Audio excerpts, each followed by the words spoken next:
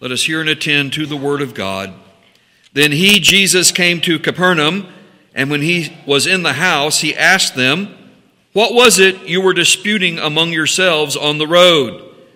But they kept silent, for on the road they had disputed among themselves who would be the greatest. And he sat down, called the 12, and said to them, "If anyone desires to be first, he shall be last of all and servant of all." Then he took a little child and set him in the midst of them, and when he had taken him in his arms, he said to them, "Whoever receives one of these little children in my name receives me, and whoever receives me receives not me, but him who sent me." And we'll end our reading of the Holy Scriptures there this morning. Please be seated. As Christian believers, if we do not stay grounded in the whole counsel of the Word of God, we are too easily influenced with baptized ideas from the world of human experience. This is a constant challenge. That's why we need to hear the faithful exposition of Scripture that goes through those things, those passages, those teachings that we maybe do not address that commonly, or that we might otherwise just overlook, or that we would prefer to ignore. And what happens is when we pick and choose and sort of cherry pick various passages of Scripture, what we often find happening is that we baptize human ideas and experiences and adopt them into the church. And so greatness is an example. Greatness as defined by human success. So we lay that over the church and say, oh, well, this is what shows a successful church. It equals what we think of greatness in the world. Greatness in terms of human success. Accomplishments, recognition, authority, commanding office or rank, judgment, and power to punish. We lay those things over our assessment of what we think makes for a successful church, the way we want the church or our Christian faith to be powerful in the world. What grieves me, and I've seen happen and continue to happen, is the using and the promoting of a business or a political model for church personnel. For structures and for programs in the church, rather than going to what Scripture says. We are constantly in a struggle, constantly having to contend for the authority of Scripture that goes contrary to and against the presumptions of the society in which we live. And to take the Word of God authoritatively, setting out qualifications, classes, offices, responsibilities, titles, those things that the Bible identifies are authoritarian from Christ, but we let those things go when we start redefining them in terms of what the world's expectations are and societal pressures so very often. Now here in the Gospel of Mark chapter 9, Jesus gives an object lesson here in verses 35 through 37, which we'll look at this morning, and also it follows up with a case study in verses 38 through 41. So we'll return to that in a couple of weeks. And in this passage, the object lesson and the case study, it's about the otherness of living by faith in this fallen world that can be best understood as gospel paradoxes. What do we mean by gospel paradoxes? You hear me use that term very often. Well, gospel truths that seem contradictory to human expectations and must be embraced by faith. And that's what I keep preaching to you and what I'm preaching to you this morning. Embracing by faith those gospel truths that are contrary and contradictory to the expectations of the world. And even erstwhile Christian believers who say, oh, we can never do that. It'll never work. We'll be outcast. We'll be scorned. We'll be laughed at. We'll be targeted. We'll be thought to be unkind if we really say what the Scripture says this way. So these are gospel truths. They're contradictory to human expectations, but they must be embraced by faith. And that's what we have before us this morning.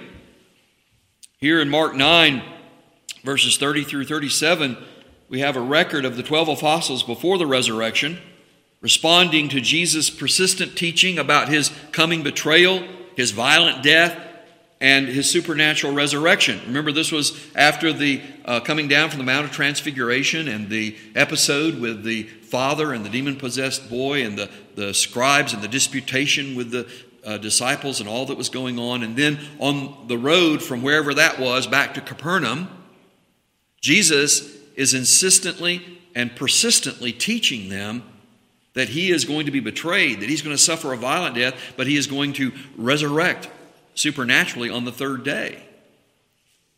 And so Jesus is pressing this upon them. How did the 12 apostles of Jesus receive this disturbing revelation of what Jesus was saying to them? Jesus was giving them the prophetic word of God. How did they receive it? Well, the gospel accounts, eyewitnesses tell us they were dismayed, they were disconcerted, they were distracted from Jesus' straight talk that is essential to the meaning of the gospel and the kingdom of God in heaven. But they didn't want to hear it. You might remember that by the transfiguration of Jesus as Christ, the Son of God, the Christian gospel inverts and overpowers the world's power structures and struggles in terms of the kingdom of God in heaven, revealing to us what the real kingdom of God is, the realm in the realms of conscience and of providence, how the power of the gospel and the kingdom of God overturns and turns upside down our flesh and the human conception of what is power and kingdom and glory. And Jesus is teaching them about that, and yet they're struggling to understand it. I keep pointing out to you that this chapter 9 is all in the context of the transfiguration of Jesus as the Christ of God. He is the transcendent being empowering the kingdom of God, and by his immanent presence, he is with us. As he said, I go to my Father, I send you the Spirit, I'll be with you in a greater way. You'll do greater works than I have done during my earthly ministry.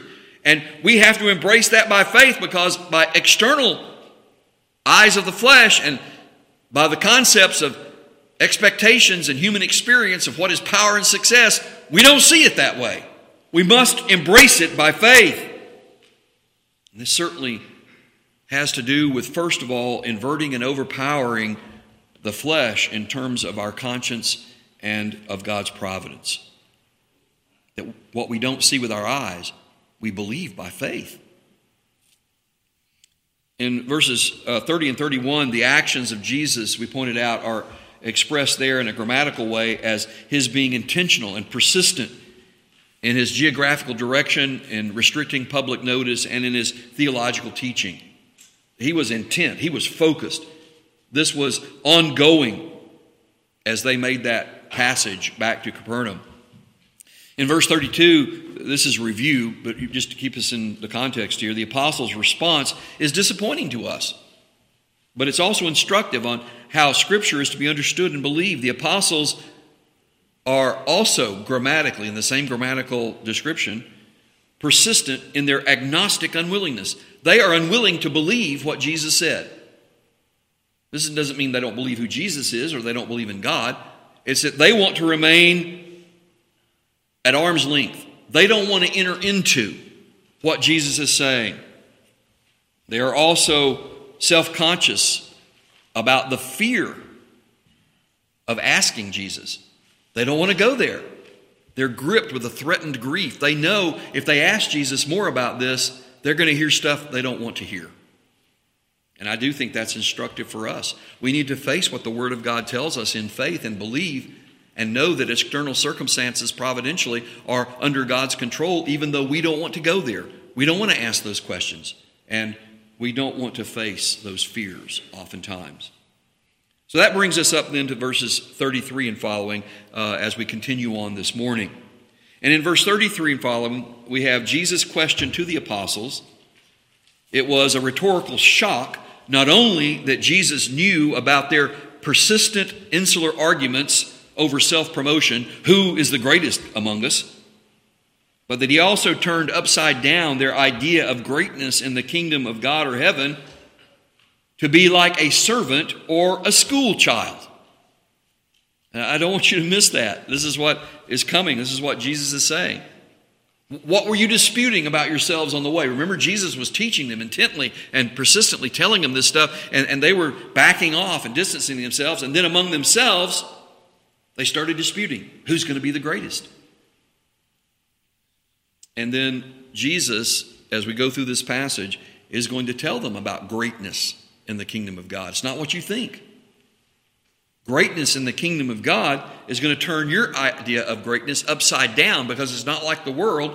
And Jesus is going to say, this is the way you're to understand it in terms of being a servant and being a school child. That doesn't sound great. So once again, the grammar of the text suggests that while Jesus was pressing the crux of his messianic mission during their walk from Capernaum, or to Capernaum rather, the apostles distracted themselves from the unwanted implications of Jesus' discourse with preoccupations about gaining rank and power and greatness among themselves in the kingdom. Now I know we can sort of armchair it and look at the disciples and think, wow, what were they thinking? How could they have responded that way? And yet, I don't think that's far from each one of us. I don't think it's far from us even when we began to pray, and we pray for things that we don't even know how to pray for. And oftentimes we're praying in terms of our own comfort, our own greatness, our own success, our own... And I'm not saying that wanting the Lord's blessing, there's nothing wrong with that. But we need to be also praying that God would open our eyes to understand his blessing. To embrace by faith those things that are a struggle for us in our flesh and a struggle for us to figure out, how can this glorify God? How is this glorifying you, Lord?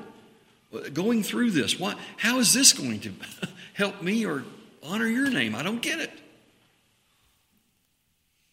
Now, it's interesting, several commentators on this passage have suggested that the part of Jesus' message about resurrection from the dead sparked the apostles' speculations that fired up an argument over greatness. Well, in the resurrection, then, who's going to be here, who's going to be there, who's going to do this, who's going to do that? We know they had an understanding or some grasp on the idea of resurrection. And they had some grasp and idea and expectation about the kingdom of God. And they asked Jesus many times, how's it going to go with us? What are we going to do? Who's going to sit on your right hand? Who's going to sit on your left hand? What are we going to do? We've left everything to follow you. So what are we going to receive? Those were questions that the disciples asked Jesus routinely. And so they fell into this dispute about who was going to be greatest among them according to how they thought greatness was to be achieved. And I think this is a useful application for us to be warned about selective hearing of Scripture, often spinning off in unbalanced theological speculations. I believe that's what was happening with them. They had selectively heard what Jesus was saying, the part they didn't want to know about, and they wanted to distance themselves from, so they latched onto the part they liked. And then what happened? That spun off into unbalanced speculations about the kingdom and how they were going to be great in the kingdom of God. And can also become tests of self-promotion and developing cults of personality. Isn't it interesting that this is still a struggle within our Christian community? How it is that Paul wrote about the church in Corinth fell into this exact same thing. People began to pick up their kickball team. I'm going to be on Paul's team. I'm going to be on Simon's team. I'm going to be on Apollos' team. Oh, we're going to win because we're going to be on Jesus' team. That happened in Corinth. And it didn't stop there. We must be very careful about this, that we don't just selectively hear the things that we like and therefore become such controversialists that we have a better understanding, we have a better way. We're going to settle this dispute in such a way that we're going to pick the one we like. We're going to go with this guy. We're going to go with this person because they're the one that we like. Personality cults, even within the church. And this is a danger to avoid. Well, in verses 35 through 37, we're told that Jesus sat down and called the 12 to him. And he said, if anyone desires to be first, he shall be last of all and servant of all. Then he took a little child and set him in the midst of them. And when he had taken him in his arms, he said to them, whoever receives one of these little children in my name receives me, and whoever receives me receives not me, but him who sent me. So Jesus defines his meaning about kingdom greatness using a paradoxical model of servants along with an object lesson of a school child to communicate about the otherness, the not originating from this world, of gospel power. I don't want you to miss that. So here is Jesus. We're going to look closer at what he says about being a servant and being last rather than promoting yourself to be first. And then how it is he uses a school child to teach them about the power of the kingdom of God as connected to the otherness, not of this world. It's not like this world. Our whole way of thinking has to change. And then we must embrace by faith how Jesus gives us this instruction, this paradox of a gospel truth that seems to be contradictory, certainly to the world and to our flesh, but is to be embraced by faith as a servant of the Lord. And then how he says a school child has something to teach us about this. And the school child represents more than just a child. And we'll talk about that in a moment. I want you to first see the denotation of Jesus using the word servant. If you will, in verse 35, he sat down and called the 12 to him and said, "If anyone desires to be first, he shall be last of all." And we get that idea. We see how he's inverted that or turned it over. And then he adds, "and servant of all." And the word servant there is the word that we use and translate also as deacon. It's used not in the office of deacon here. It's used in its description of what it means to serve. And it's not the term for slave or for bondservant. It's the term for a willing servant, for a deacon, for a servant. And again, it's not the office of deacon here. But you'll understand that the idea that Jesus is expressing here is others-focused, getting outside of personal self-interest and doing for others. In the context of this chapter, the episode of the distressed father and his diseased and demon-possessed boy should be remembered, because the point was they didn't get outside of themselves. They were disputing with the scribes, and in all that dispute, they overlooked and ignored the father in his distress. And so what Jesus says in terms of being a servant after the fashion of a deacon is to be one who gets outside of himself, who focuses on others, who is attentive and concerned and pursues the interests of others over themselves. And then, of course, you might remember that after that, Jesus, as the Christ, the anointed one, the Messiah, gave the epitome and message of the servant leader, essentially demonstrating the transcendent power and the immanent presence realized in the kingdom of God, and that's through him. He is the quintessential. He is the epitome of the servant leader. He is the shepherd king. And so Jesus, in telling them he was going to go to Jerusalem, he was going to be betrayed, he was going to suffer a violent death, but he would resurrect supernaturally on the third day. All of this was in keeping with his submission to the will of the Father and his being servant of all. Jesus, first of all, became last of all. We get that. We certainly connect with that. But Jesus is making the application that we too are to embrace by faith what he did and to follow him in Christ likeness. Now, I also want you to understand that Jesus' definition of kingdom greatness here contains a preview of the new covenant Christian church and its dynamics as the kingdom of God, to be molded and taught to be modeled and taught by the apostles as servant leaders. After the resurrection of Christ, we see this transformation taking place in the apostles as servant leaders.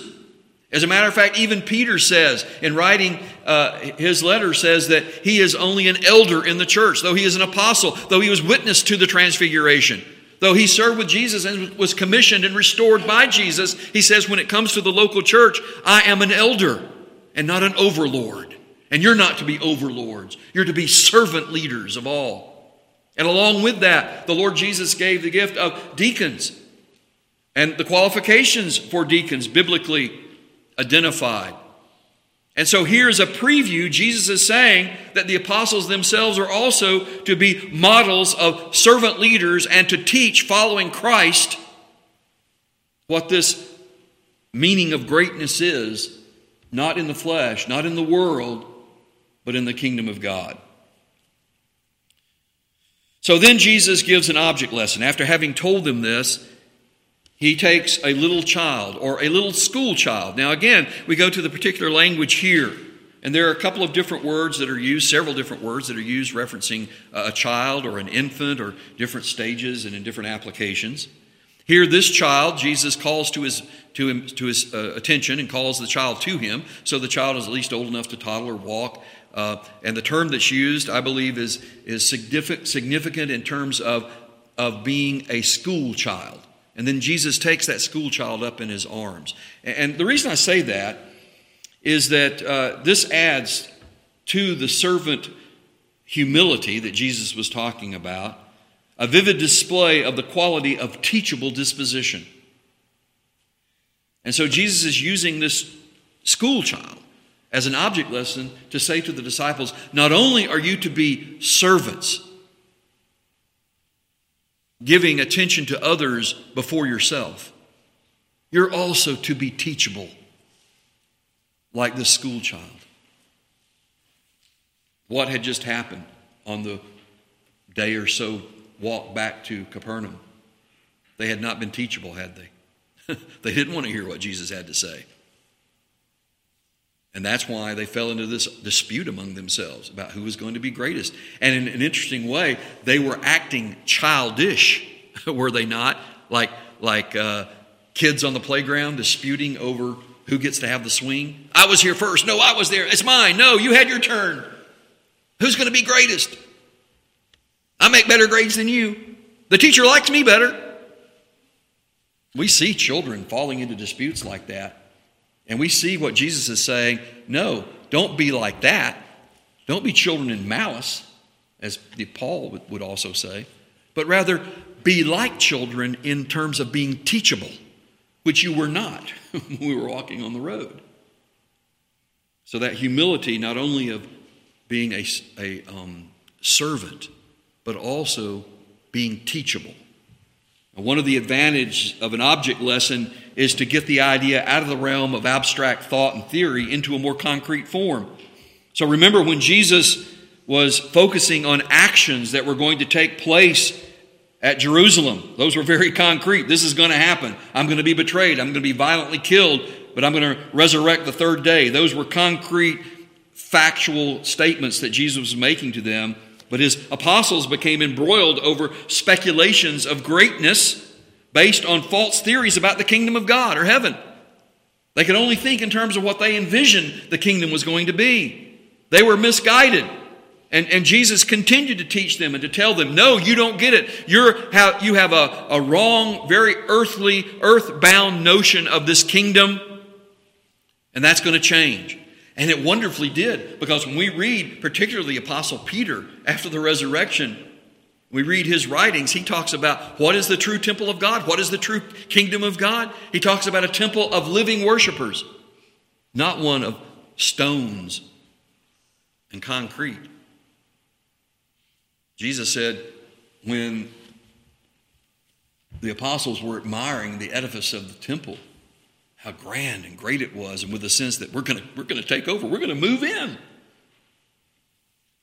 Jesus said, you don't get it. Not one stone will be left upon another. It will be torn down. It will collapse. It will be completely ruined and destroyed. And then Peter, having given up that, like so many Christians have not, Peter, having given up that, said, this is the true temple of God. You are the temple of God. A temple of living worshipers, of lively stones, of those whom God has changed from a heart of stone to a heart of flesh, from a temple of stone to a temple of living worshipers.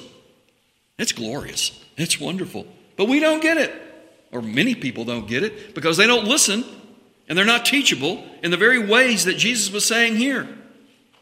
Don't look to the world's idea of greatness, but rather be a servant. Embrace those seeming contradictions, trusting the faithfulness of your Heavenly Father, and be teachable from His holy word so that you may walk in faith. Well, the details of Jesus using this school child as an object lesson and what he says about it and taking the little child up in his arms, the details of the narrative are instructive for us. Here's several things I want you to think about. Little children and infants were commonly around Jesus, unlike many famous and powerful people then or now. So Jesus comes into a house in Capernaum. We don't know whose house it was. We don't know we don't know whose child it was. Some have suggested that it was even Peter's child. That's just speculation. We don't know. But what we do know was there were children around Jesus. Jesus is in the house, somebody's house. The 12 are there with him. This is a place where he did ministry. And there were children around. Over and over and over again, we read about children commonly in the presence of the Lord Jesus. We read about even Greeks who brought their infants and wanted Jesus to bless them. And the disciples were, no, you can't do that. Don't trouble him about that. And Jesus was unhappy. You let the little children come unto me. Don't forbid them, for of such is the kingdom of heaven. Time and time again, repeatedly, we find Jesus' compassion extended toward grieving parents in terms of their children. The compassion of the Lord Jesus and his delight is manifest to us. It's revealed to us. It's commonly present. There were children all around the Lord Jesus during the time of his earthly ministry. But do the rich and the famous, do the powerful and the movers and shakers, do they have time for children? No, unless they can use them for their own ends. It's commonly an accepted practice of politicians to go out on the kissing the baby trail. Well, got to go kiss some babies. Not because they care about them. As a matter of fact, the rich, the famous, and the powerful today are collecting together their pressures to continue the murder of babies. That's the world we live in. So then and now, it's not seen as something powerful to attend to children. That's seen to be something for women and for babysitters and for wet nurses. The rich and the powerful, we don't need to be tending babies. But Jesus commonly was seen to be caring and accessible and protecting and present with children and babies. Now, Jesus taking the little child up into his arms showed real affection and protection. And when we see that, to me, it's such an endearing description here. That this little school child comes up to Jesus. I think about it in terms of days gone by with my own children, or think about it with my grandchildren, or even covenant children. Just the delight of taking them up in your arms, or putting your hand on their head. And it's a sense of care, of love and protection. And certainly Jesus demonstrated his affection and his protection in taking this child up in his arms. But I don't want you to miss the richer symbolism that is here. It's a faith reality. Do you envision Jesus taking this child up in his arms or holding him in the crook of his arm? That's actually what the description is, that Jesus took the child up in the bend or the crook of his arm.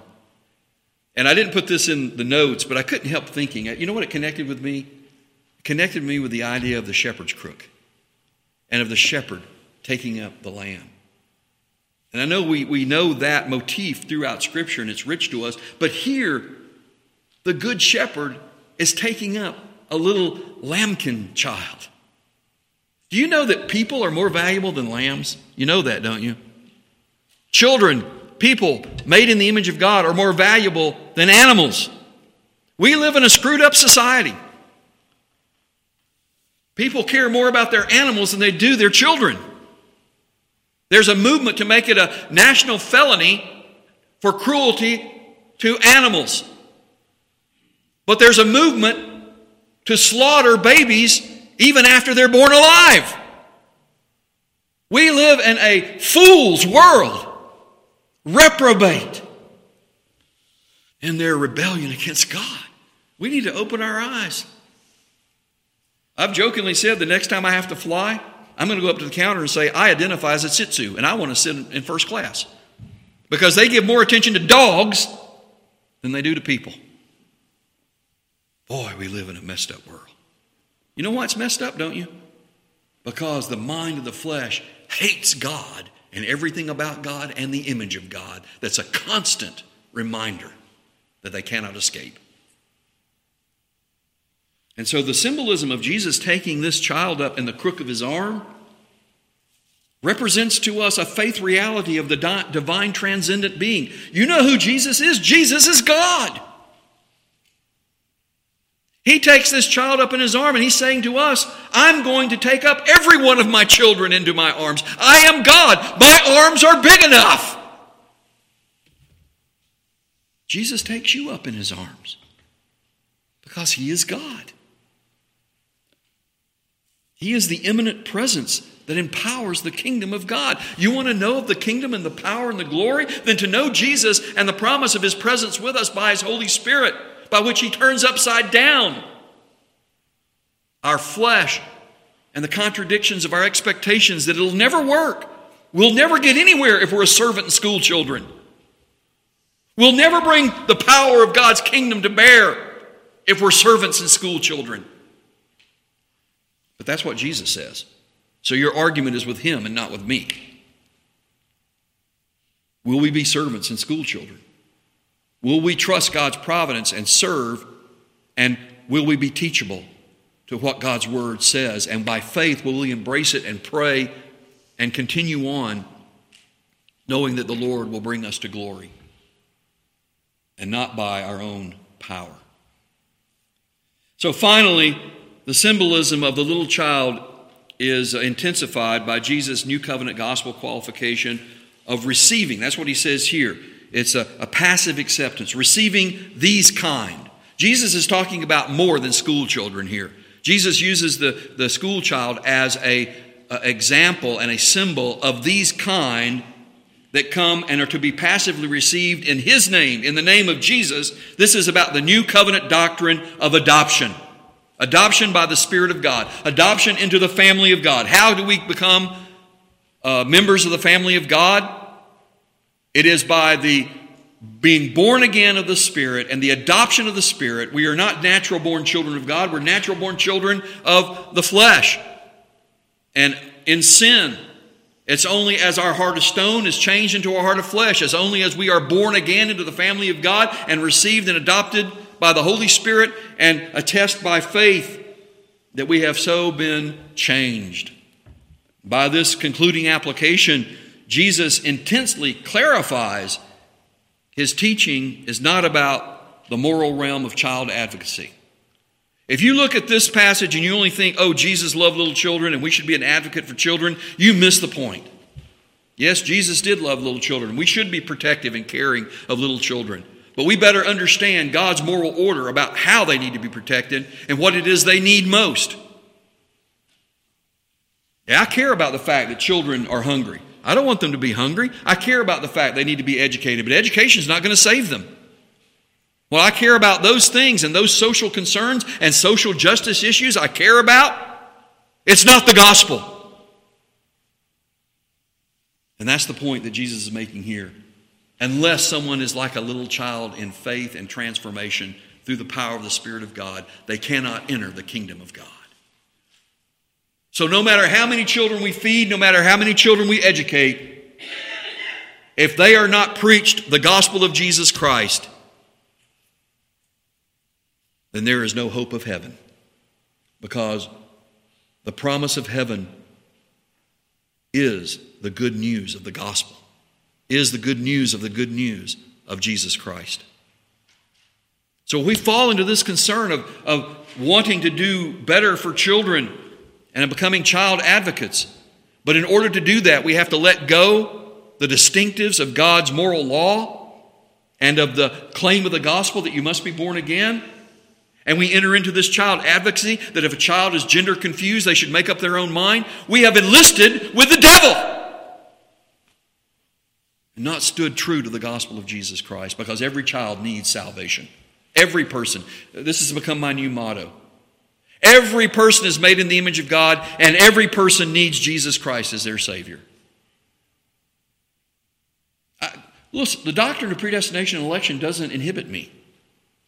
The doctrine of predestination and God's sovereignty fuels me that the gospel is the power of God into salvation.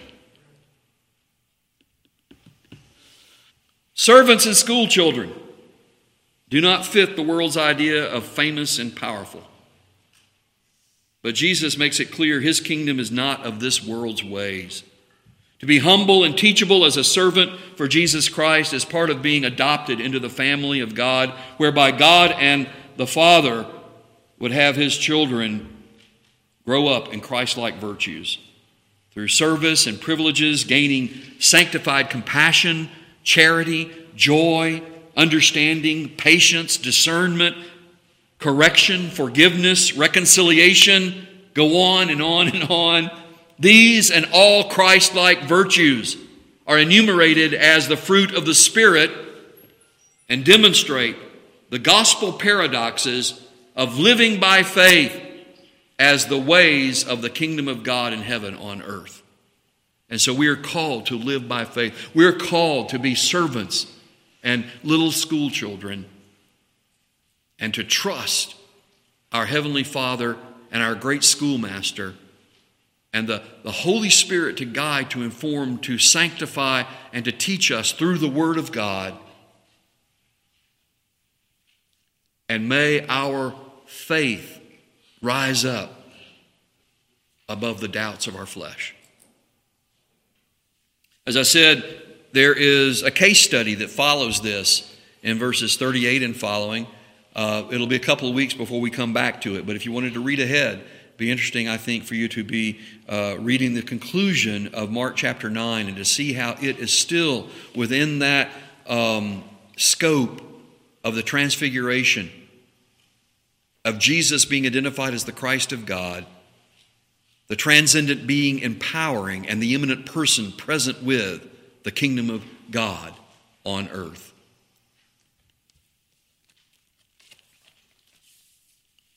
Our concluding and parting hymn this morning is hymn number 355.